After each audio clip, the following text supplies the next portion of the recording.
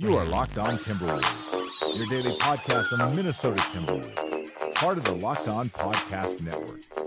Welcome, ladies and gentlemen, to another Locked On Wolves podcast, part of the Locked On Podcast Network. I am your host, Colton Molesky, and on the line, I have a special guest. He's been crashing my podcast for some time, but now he's an official guest. Tim, why don't you introduce yourself? Excuse me. It's all good. You're so used to talking to Tom Schreier, I understand. I know. He's my usual co-star. Yeah. Well, I'm Tim Fakeless. I'm an editor and Timberwolves beat guy for Zone Coverage. I write about the NBA at large for Sporting News and the host of Wolves Wired. I was a part-time Locked On co-host for a while. And, yeah, that's kind of my general gist. And we will be bringing all kinds of content via the airwaves and written content on Zone Coverage all season long for the Timberwolves. But right now, we are in the midst of the preseason, and I don't know about you, but I'm so excited to see some actual basketball after all the speculation of the Timberwolves. Even if it's preseason, I'm super excited to get underway with this. Yeah, it was good to just see, I was at Media Day, and I saw the players in uniform and all that. It was good to see them actually play real basketball against real basketball players, run sets, play defense, jack up some bad shots, typical Jamal Crawford stuff. But overall, it was fun to watch, and I'm glad it's back.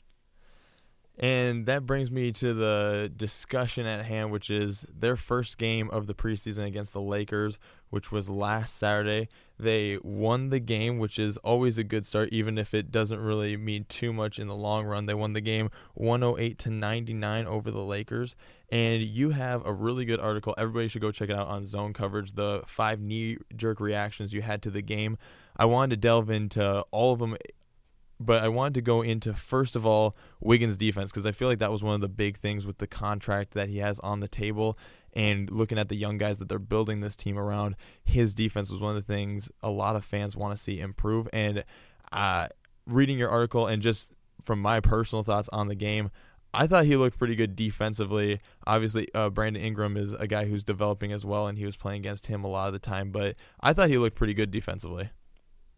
Yeah, he looked more polished. He looks like he has improved just kind of working angles. I mean, to preface, Brandon Ingram, as you said, he's developing. There were talks about whether or not he had gained weight.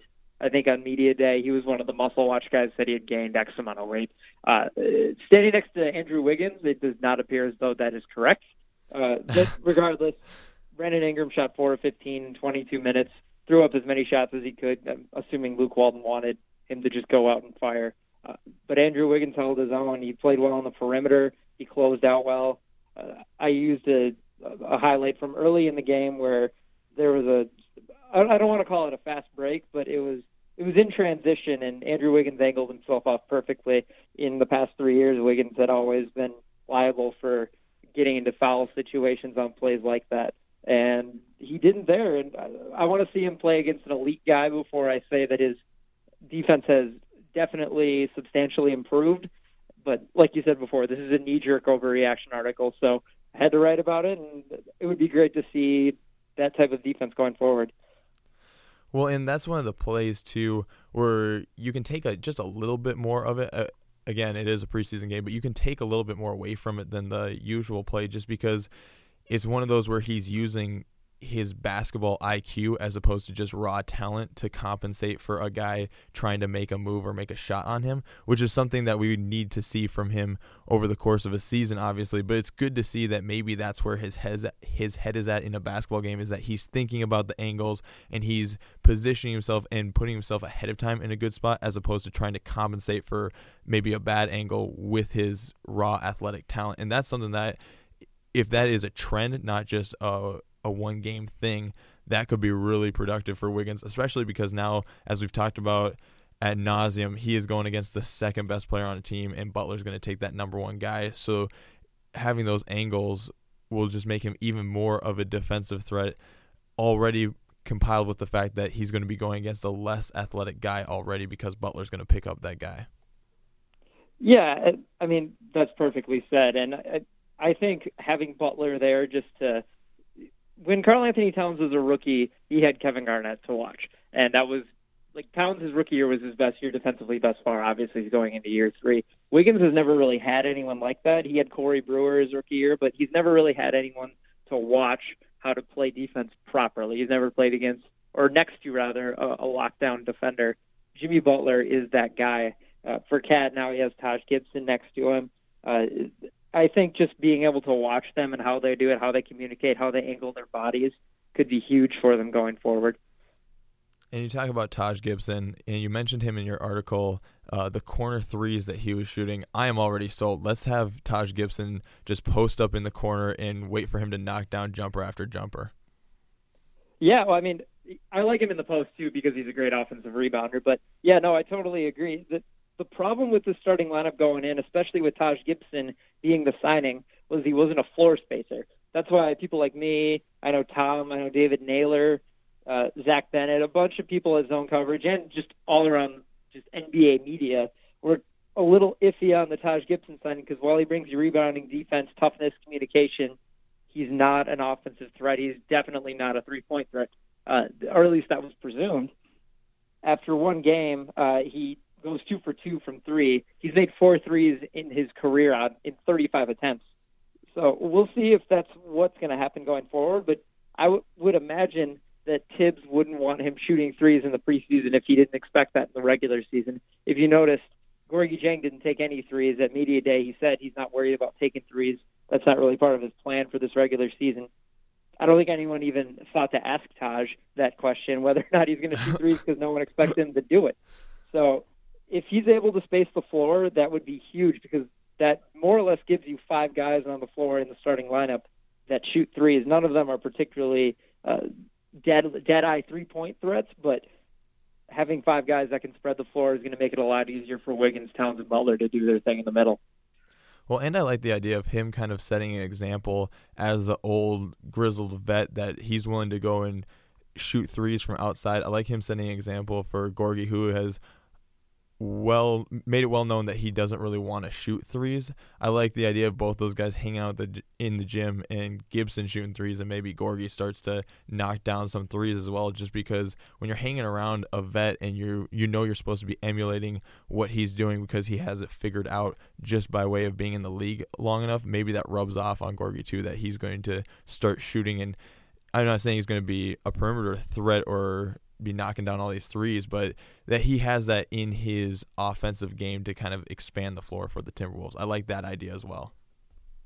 Yeah, I mean, what I saw from that first game, the backups, the bench, which looks like it's going to be at least initially Tyus, Crawford, Shabazz, Bjelica, and Gorgui. The top 4, 1 through 4, point guard through power forward, are all guys who are going to shoot threes. If Gorgui plays more, almost like a Kevin Love when he was here, plays on the elbow, kind of facilitates and is the main option or alternates with Shabazz, I'm okay with him not being outside because the other 4 are probably going to be on the perimeter for the most part. If there's ever a situation that calls for him moving out to the perimeter, I don't think he has a problem with that. But I'm assuming that his wording came from talking to Tibbs and working out a strategy of what his role is going to look like. And, I mean, talking about Gorgui, I think Jace Frederick had reported that Gorgui had more or less said just the greatest thing that a player could say who's losing their starting job, which is basically, I'm not worried about starting, I'm worried about getting wins out for the Wolves. I don't have the exact quote in front of me, but it was perfect. It was wonderful, and I loved it. Moving on to one of the other additions that the Wolves had in the offseason, you are really high on Jeff Teague after Game 1. What are a couple of things that you saw him do that you really liked in that first preseason game? I was high on him offensively. Defensively, he still left a lot to be desired for me, which I knew coming in. That's fine. We talked about Jimmy Butler taking the team's best option. Wiggins is going to take the team's second best option, which could be a point guard some of the time. Teague's going to be hidden a lot because he's going to take the third best option defensively. But offensively, I've been so used to Ricky Rubio, who is a great offensive player in terms of facilitating. He picked up the shot towards the end of the year, but Jeff Teague can shoot. He can catch and shoot, and he's really crafty. Jim Peterson described it really well. He plays off the pick and roll masterfully because not only can he pass the ball when the guy's rolling when it calls for it, but he can finish inside or he can shoot if the guy decides to roll off and there's a miscommunication defensively. He really knows exactly what to do, and I'm assuming his time in Atlanta, you wrote about it a little bit when you covered the point guards at zone coverage today, but he's played with a smart offense before. He's played with Al Horford, who you could call him almost like a Karl Anthony Towns light, even though he's like 10 years older than him. It's a cool little transition for him because he's played with sort of a similar system with similar types of players and athleticism, and I think they're going to play a similar offense here. And you mentioned it too, like he's played with all-star talent before. He knows everybody's worried about who's going to shoot the ball and who's going to lose shots. Well, Teague has played with a bunch of guys who shoot the ball a lot on a team with Paul Millsap and Kyle Korver and Al Horford. All those guys need shots. And so he's played in a system where he has to share the ball, and he averaged over 16 points a game in that system. So I think he's going to do just fine offensively. And on the defensive side, you're right. I think he's kind of a Hail Mary guy where he's going to get the really nice block or the really nice steal, or he's going to get flat out beat. I don't know if there's any in between for Teague, but I do think you're able to hide him amongst a bunch of other good defensive guys. And two, if Towns becomes a really good defensive guy midway through the season, you're looking at Teague maybe going against the fourth best offensive guy on the other team. So I'm not sure that that's going to be as big of an issue as people maybe made it out to be when he was signed. Yeah, I mean, Cat taking the fourth best guy or the third best guy. It'll all depend on matchups, right? Because Cat's going to be guarding the 4 or the 5 most of the time. Teague's a okay team defender just based off Atlanta writers I've talked to. So I'm not too worried about. There were just some plays on Saturday where like he was screened, and instead of like staying with his man or switching, he would just kind of do neither. And I'm hoping that that's something that gets altered with time. Working with Tom Thibodeau, I'm assuming, will help with that. But no, I totally agree with what you were saying about him playing with other All-Stars. The weird thing about him, and I wrote about this at A Wolf Among Wolves, was last year, which was considered a down year for him in Indiana, he actually shot better off the catch and shoot than ever before. Even that really good year with Atlanta when they won 60 games, his catch and shoot numbers from 3 were off. And I think the Wolves are going to be expecting him to do a lot of that this year. He's going to run plenty of pick and roll, but Cat, Wiggins, and Butler are going to be the guys with the ball facilitating a lot of the offense. So Teague's going to need to rely, or the Wolves rather are going to need to rely on Teague to be able to hit that shot when they throw him the ball. Well, that's something I wrote about too in the piece on the Timberwolves looking for their perimeter shooting, and all these articles are on Zone Coverage Cold Omaha. All the listeners should go check those out after they're done listening to the show. But when he was in Indiana, I think his defense dipped a little bit, but his offense definitely didn't, and he was really good alongside Paul George. So I don't expect his offense to really be a problem at all, even when he's playing with Towns and Wiggins and Butler. And moving on, you did mention in this article, too, your knee-jerk reactions that Butler only played 12 minutes. Do you think that's just because it's a preseason game, or do you think Thibodeau is actually thinking about maybe resting these guys a little bit more than we typically see Thibodeau? I know this is a very knee-jerk reaction, and it feels weird saying it, but is Thibodeau actually conscientious of the minutes that his players are playing this year because they want to go to the playoffs and have some guys who are ready for the playoffs and not just getting to the playoffs? No.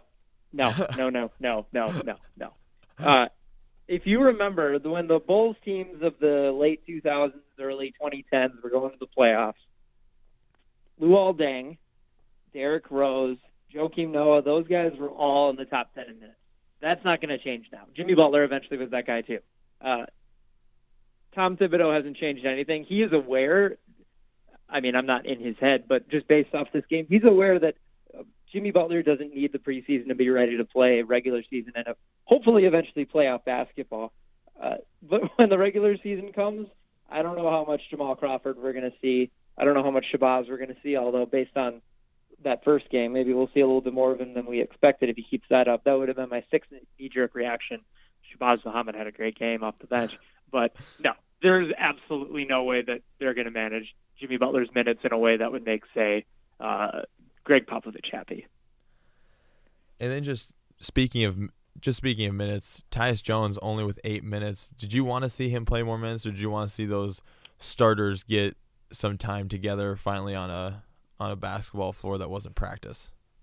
No, I don't think it was so much that the starters were getting minutes, because in the fourth quarter, like, none of them played other than Taj at the very end, because Tibbs got so frustrated with the Bielitsa play on defense.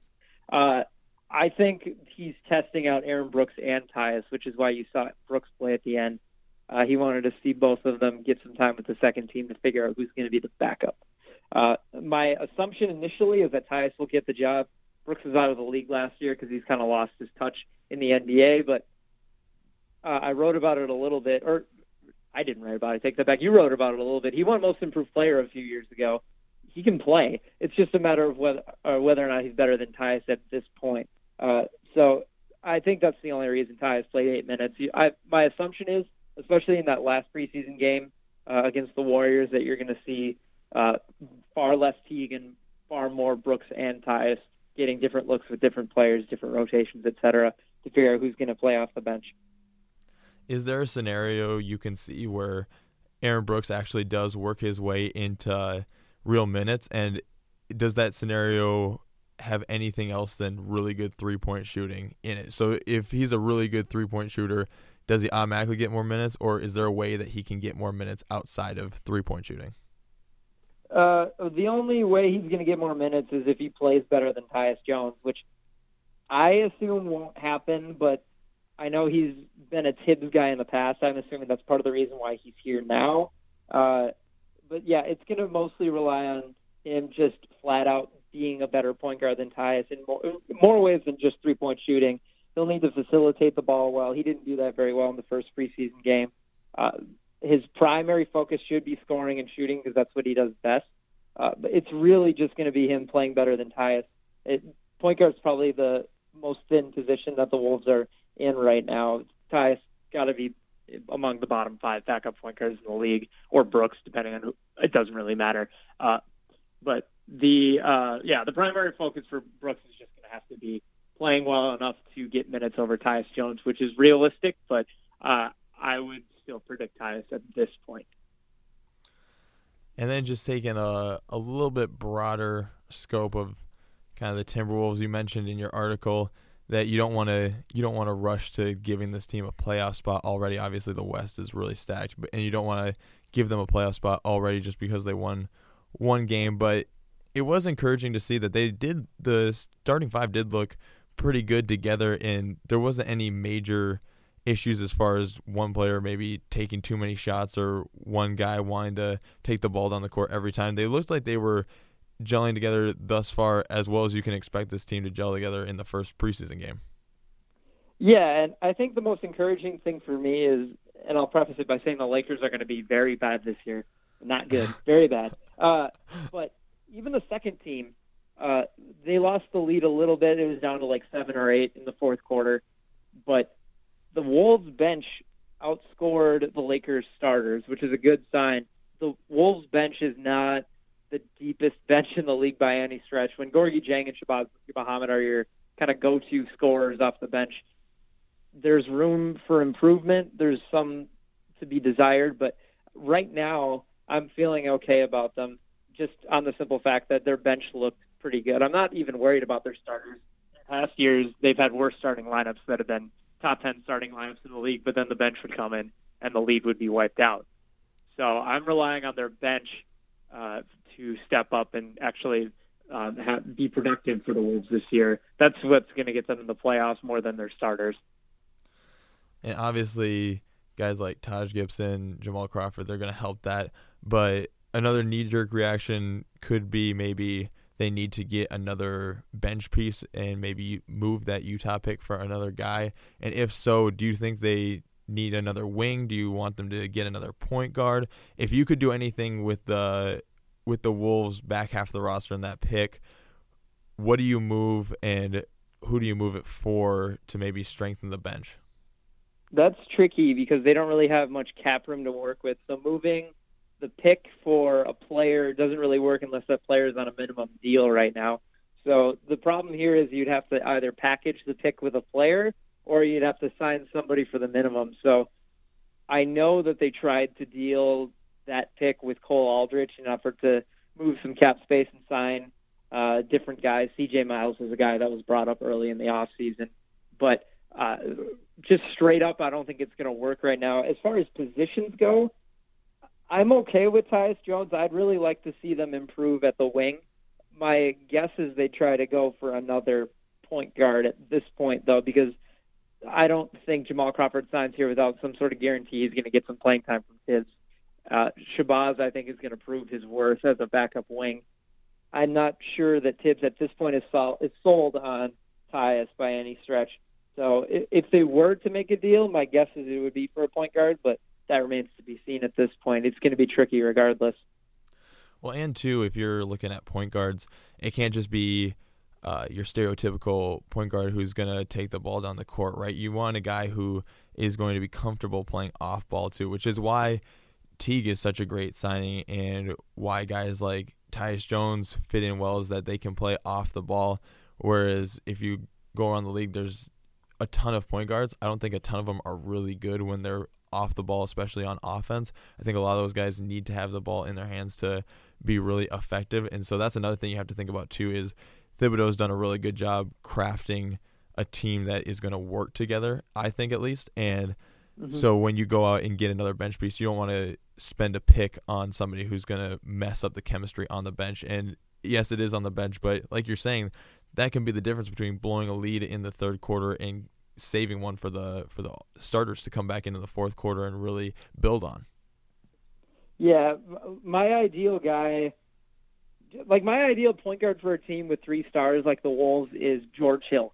Like, I always go back and revert back to him because he can run an offense, he can bring the ball up, but he's also a great catch-and-shoot guy. He's a good defensive player. There aren't too many guys like that come off the bench. If you have that kind of skill set, you generally start, and you can't be had for a late first-round pick because I don't know if we've mentioned it, but that first-round pick is actually Oklahoma City's, and that pick is not going to be great this year. So getting a guy that is better than Tyus, better than Aaron Brooks for that pick is probably impossible, but I agree that the ideal guy at the point on this team is a guy that just kind of brings the ball up, but then can play within the flow of the offense, play off of stars. That's the type of player I think they're going to be looking for this team going forward if their core really is going to be Butler, Wiggins, and Cat.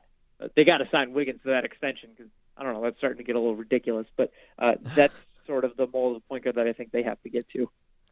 Would that be probably your biggest concern coming off of the game, is that they played a preseason game and Wiggins still hasn't signed? That's a good question. I don't know. It's hard to really figure out why exactly he isn't signing. His lack of an agent, I'm assuming, has something to do with it. He's just not worried about it. At media day, he seemed anything but worried about it. But yeah, it's getting to the point where it's like, why? Why haven't you signed yet? Like, what's stopping him at this point? It's so much money. I would want to sign just to say that I'm worth $148 million.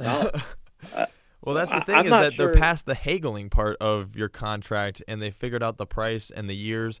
And so basically the thing standing between Wiggins and the Wolves in this contract is just Wiggins' lack of urgency. Yeah, he just seems so lax about it. He seems so Canadian about it. I don't know exactly what the deal is with it. I've got nothing. Like, I really don't know what the holdup is. If he's comfortable with it, then whatever. But if I were him, I'd be wanting to sign that contract as quickly as possible. Although, I mean, for what it's worth, from Tom Thibodeau's standpoint, a player's value dips significantly once they're big money players unless they live up to it. And at that point, they're basically untouchable. If you're a max guy and you're living up to your contract, that player, or that GM rather, isn't going to want to trade you. If you're a young budding star like Wiggins on a rookie contract, you still have trade value. I'm not suggesting the Wolves should be looking to trade Wiggins by any stretch, but the second he signs that contract, he becomes Tibbs' problem as far as making sure he gets to the point of becoming a star player, a true max star player that's lived up to that money. And then, obviously, just one game, but we're excited as beat reporters for the Timberwolves. We're really excited to be underway with actual basketball, even if it is just preseason. So after one game, if you just have to give a grade on just their performance coming out, as far as how they looked from top to bottom on the roster, how they played together, what is your grade for this one preseason game for the Timberwolves? A one-game preseason grade. It's been a long summer. I'm ready for basketball to start. I'm ready to be Yeah, grading no, I hear and ya. evaluating. I hear you. I'm going to give them a B. I think they played well overall, but they looked very preseason-ish at points, as to be expected. Like, they didn't look like there are some games where sometimes you'll watch a team and it doesn't even look like the preseason. They look just way ahead of schedule. The Denver Nuggets are one of those teams. They played the same night. They didn't look like a team that was playing in the preseason. They looked ready to go. The Wolves, they just took a few bad shots. They passed the ball really well. They looked like they were already gelling, as you said, but it definitely still looks like a preseason game. I would give an A grade if they looked way ahead of schedule. They don't. They look right on schedule, so I'm going to give them a B. And what about you? I was going to say that B, maybe B- category. I think that I was really impressed with the bench, just because that's one of my fears always when you're building a team is you've built this great starting five, kind of like the Wizards, and then you look at your bench and you've got nothing there. So as far as the bench, just being able to outscore the Lakers starters and having not only solid defense but some consistent shooting more or less from the bench was really encouraging, because that's the part I was really watching the most and will be watching throughout preseason. Is I know these starting five, I know it's a kind of a cliche, but they're just too good to not gel together and to not be good. As far as the bench, that's where I was concerned, and that looked pretty good. So you're right, they do look preseason-esque, and they do look like they're definitely needing these reps to just get ready for the season, but they also look like a team that's well on their way to being a playoff contender, maybe getting to the playoffs, and that's what I like to see from them. And like I was saying, the bench looks good. Yeah, and I mean, I've written about it, but this team should make the playoffs. Like, they're good enough. Just top to bottom, they're, I think, right now on paper, the fifth or sixth best team, depending on how you view Denver. But you never know in the NBA. You never know how Jimmy Butler is going to gel with the team. You never know how Taj Gibson's going to do. You never know what's going to happen in terms of health. If you watched the Vikings game yesterday, you know what I'm talking about. But this team should make the playoffs, but I'm just not ready to crown them until midway through the season, when I see what they look like with real, tangible regular season results. I'm just not ready to do it. I haven't seen the playoffs since I was, 14. I don't even want to know how old you were the last time the Wolves were in the playoffs. It was a long time ago. Yeah, man. So I'm just not ready to do it, partially out of fear, but partially out of just keeping it realistic. Well, yeah, and you always have those bitter Laker fans, too, who pull up the Sports Illustrated cover of Dwight Howard, Kobe Bryant, and Steve Nash, and they say this is what happened when you build and get too many All-Stars on a team. And I don't think that's going to happen for this Timberwolves team, but it is important to just remember in the back of your head, no matter what happens the rest of the preseason, that this team does need to get on the same page in actual basketball, and it will probably take at least 10 to 20 games in the beginning of the season, and that's okay. That's just part of the growing process. It's a long NBA season, and it's a marathon, not a sprint, and you've got to be taking your time with some of this gelling stuff and not trying to rush it and maybe compromise some fundamentals in that process. Totally. I mean, like the Brooklyn SI cover is the same thing.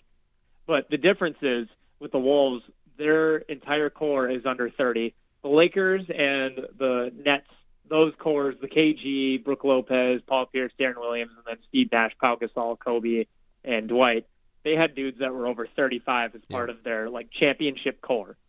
So that's big. But I don't know. When I first looked at when I was first watching that preseason game, the first thing I noticed, I just looked at the starting lineup and I thought, wow, this team they're pretty good just based on their names alone.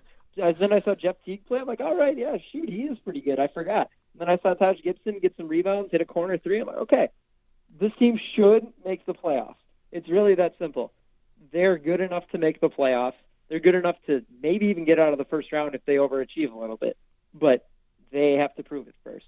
It's just like any other team with a newish coach, a new star player.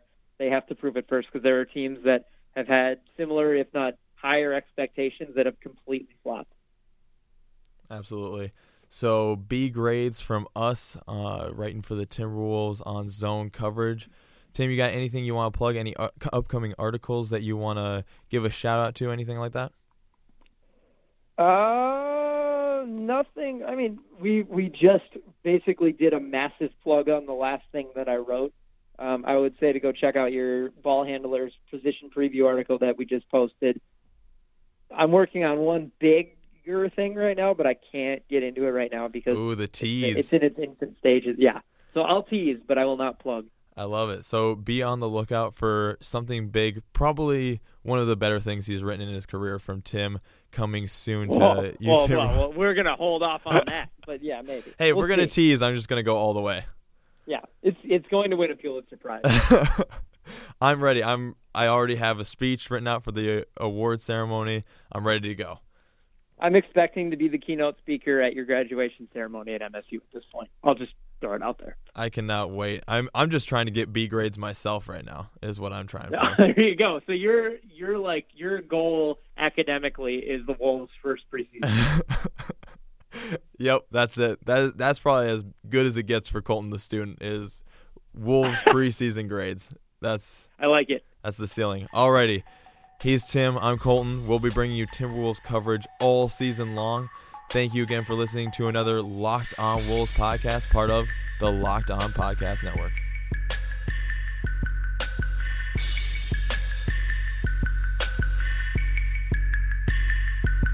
You are Locked On Timberwolves, your daily Minnesota Timberwolves podcast, part of the Locked On Podcast Network.